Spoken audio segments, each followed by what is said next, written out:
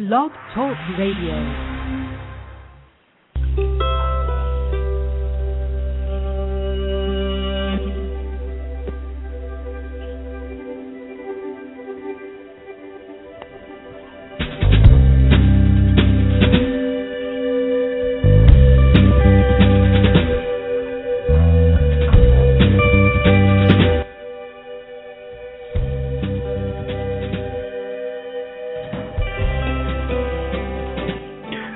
Welcome to The Mind Whisperer on Blog Talk Radio, Thursday, April 11th, 2013.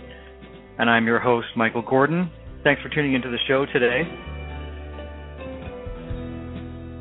An interesting show lined up for you today. The podcast is about mind versus brain.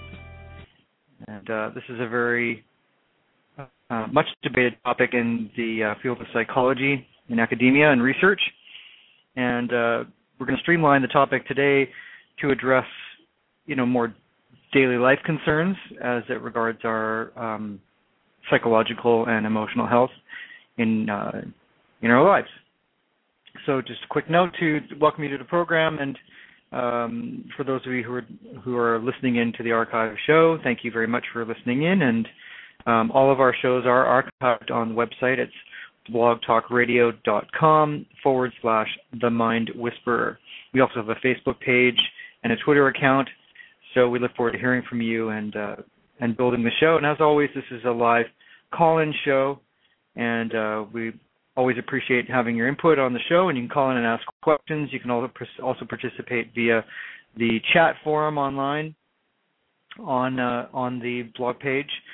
And, if you call in or text me something during the show on the chat, I'm more than happy to engage you on that topic or any questions that you have. And we are going to be having some guests. I know I've been saying that for a while on the program, but we will be having guests in the upcoming shows on a variety of topics.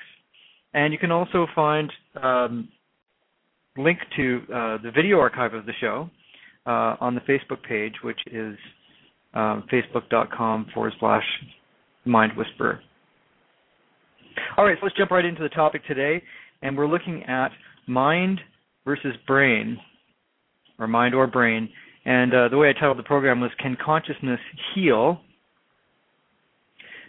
And just a bit of background on this topic. This is what's called the hard topic, or the hard problem, I should say, in the field of psychology. And the reason that it's called the hard problem is because, in some ways, because of the differences of approach in the different fields of inquiry in psychology, it's a very difficult topic to reconcile and get consensus on in terms of what is consciousness and what is biology. So there's a whole school of cognitive neuroscience that looks at consciousness as being a function of brain and biology and neurobiology. In other words, this is what's deemed bottom-up causation. And what they mean by that is literally that from the cells upward and all the synaptic activity in the brain and the biological hormonal aspects of brain function and electrical activity generate activity in the brain, which we recognize as perception and thought and cognition and information processing. And therefore we have consciousness. And so our sense of identity and our experience as a subjective being and a personal experience in the world is a function of that bottom-up causality. At the same time, there's a whole other camp that looks at consciousness as being a function of what we call top-down causality.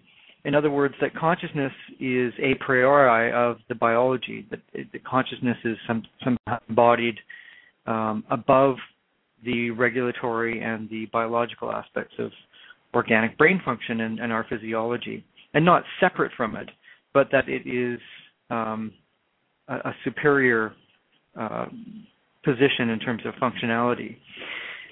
And personally, I subscribe to that second point of view. And it's not just a personal preference, or certainly not a metaphysical bias.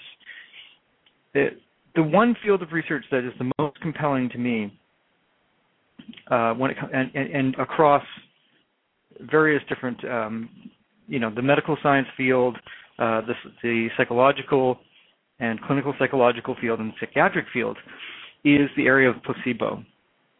And again, we know now through meta-analyses of studies, and certainly meta-analyses of pharmacological studies done on the efficacy of drugs, that placebo is very high. And in fact, it's been unreported or misreported in study after study that were primarily funded by the pharmaceutical companies themselves to test the efficacy of their drugs. And you can skew the data to say that there is a placebo effect to a certain amount. Now, what we mean by placebo is that in double-blind randomized clinical trials, they test a drug that they want to put on the market, and let's say it's a painkiller, and with a control group, they actually will give what's called a placebo. A placebo is essentially a sugar pill.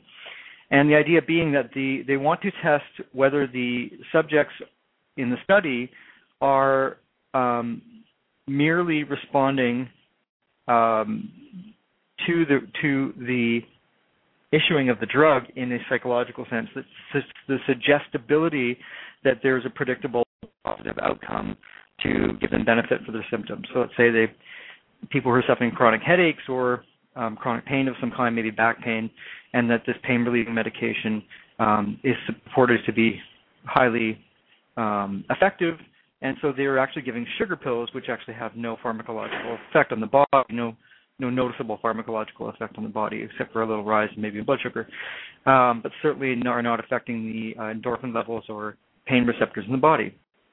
And they'll contrast that with the group that's actually taking the dosage of the medication, where they would be observing, pharmacological effects of that drug and how it affects pain receptors in the body. And the outcome of these trials, often what they find is that there is a high level of placebo effect. In other words, the people reported noticing a lessening of pain who took the sugar pills. So this is kind of a fascinating thing. And there's a researcher at McGill University named Amir Raj who quotes some research. I think it's actually possibly his own. I'm not going to have to check up on this, but it's possibly his own original research on psychiatrists underdosing their patients. So this is in a way kind of a placebo effect. In other words, the patients were being prescribed antidepressants or anti-anxiety medication. And the dosage called for 20 milligrams a day of, say, Wellbutrin being an anti-anxiety medication. And the patients believed they were getting the proper dosage that would reduce their symptoms and give them a calmer affect. However, 65% of the psychiatrists interviewed in the study disclosed that they were underdosing their patients. In other words, the patients thought they were getting the full dosage, but the psychiatrists were actually giving them 5 milligrams. And they found that the patients were still benefiting. And so this is based on what we call placebo, that the perceived effect was that their symptoms, or their real effect is that their symptoms had reduced. But there's no pharmacological intervention. In other words, there's the drug that is supposed to be enacting a certain chemical process in the body, or biochemical electrical process in the brain or the body, still has an effect. Now, why is that possible if that substance is not actually present? Is it just the subconscious mind making up that the symptoms are different? Well, no, because the symptoms actually do reduce. So what is happening in the body? Well, nothing that we take as a pharmaceutical substance or any kind of what we call exogenous substance, that's a substance that's outside of our system, can have an effect on our body if it's not already something that has an effect on an endogenous process in the body. In other words, an inherent, intrinsic, native process in the body. So the very obvious example of that is painkillers. So when you have pain reduction medication, such as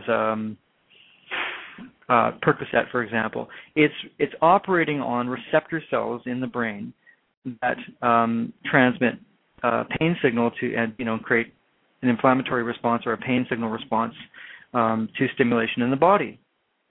And so endorphins are the neurotransmitter, the hormone that are signaling that process across the synaptic gap in the nerves and in the receptors in the brain.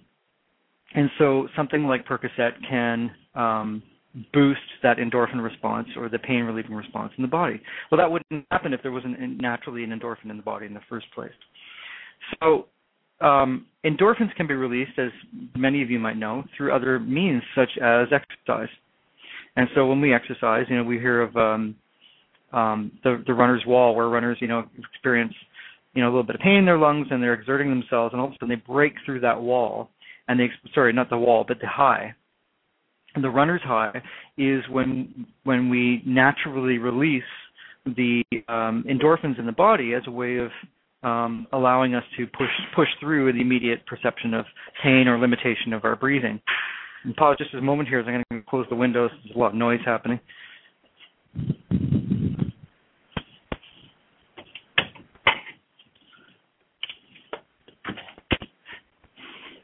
And so if we can trigger an endorphin release in the body through exercise, through stimulation of exercise, it's a natural process. The body is going to push through its own pain barrier. Then the same thing can occur with clearly occurs with other chemical processes in the body, such as hormones that help us sleep, like melatonin or dopamine, which is a pleasure response, and et cetera, et cetera. And I've talked on the program previously about how we can be overly habituated to certain processes in our psycho and biological behaviors. So with dopamine, for example, any addiction is essentially operating on the dopamine circuit, and that is the reward center of the brain. So we kind of become fixated that something is pleasurable, like eating a donut or meeting a person that we like, or chocolate, or gambling, anything that we have a perceived beneficial outcome. We can become wired into releasing dopamine in the brain in response to that process.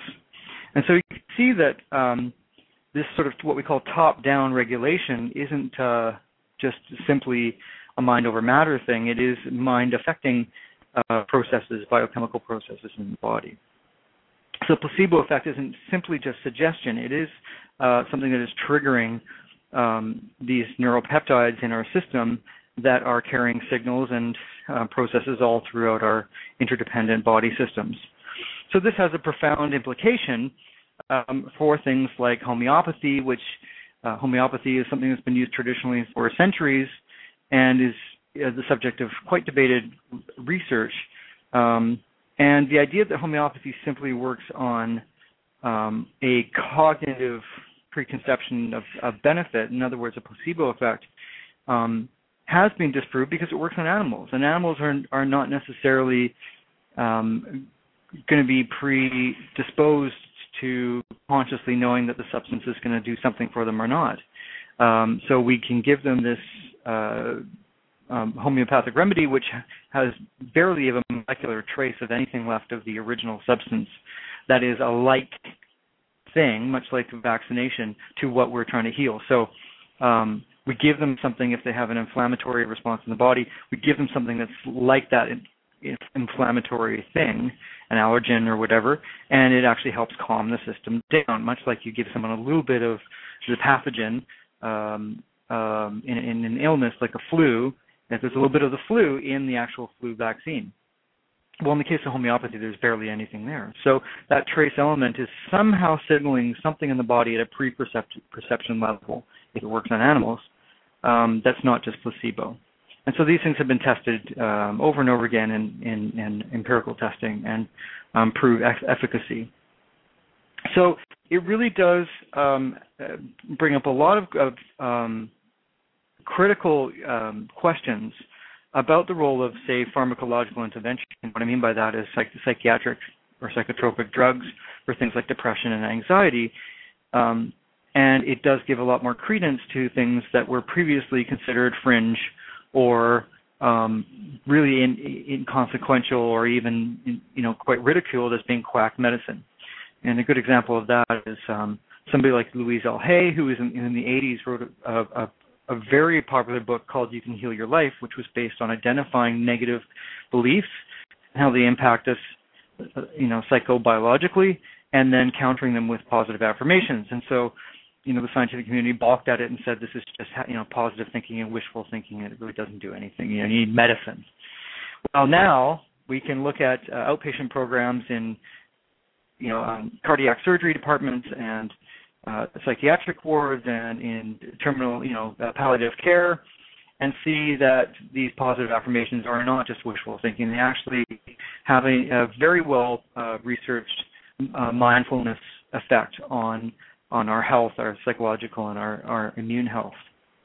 And of course, they're not going to override necessarily gross organic pathology or disease in the body, but they can have an incredibly strong regulatory effect and have an overall benefit in terms of resilience of our immunity and certainly of our mental well-being.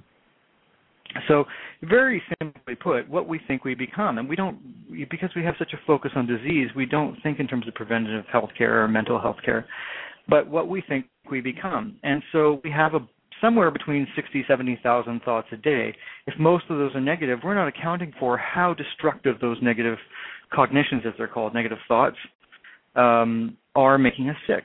And we know now through another emerging field of medicine and scientific research called epigenetics, which means the outside influence on our genetic makeup, that our previously held, doctrine about DNA and genetics is that DNA is something you're born with, it's hereditary, and you're just predisposed to getting disease or having things that are going to be expressed in your genetic code that you can't help. And now we know through epigenetics and emerging research that there are secondary sets of markers that can or cannot be expressed based on outside influences, which can be anything. It can be stress in our early environment, which I've talked about in the program.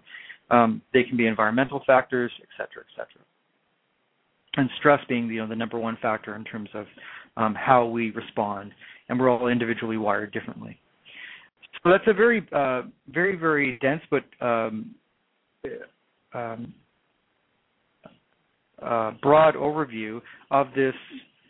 Of the health consequences or the health benefits, if you will, of this mind or brain problem, mind versus brain.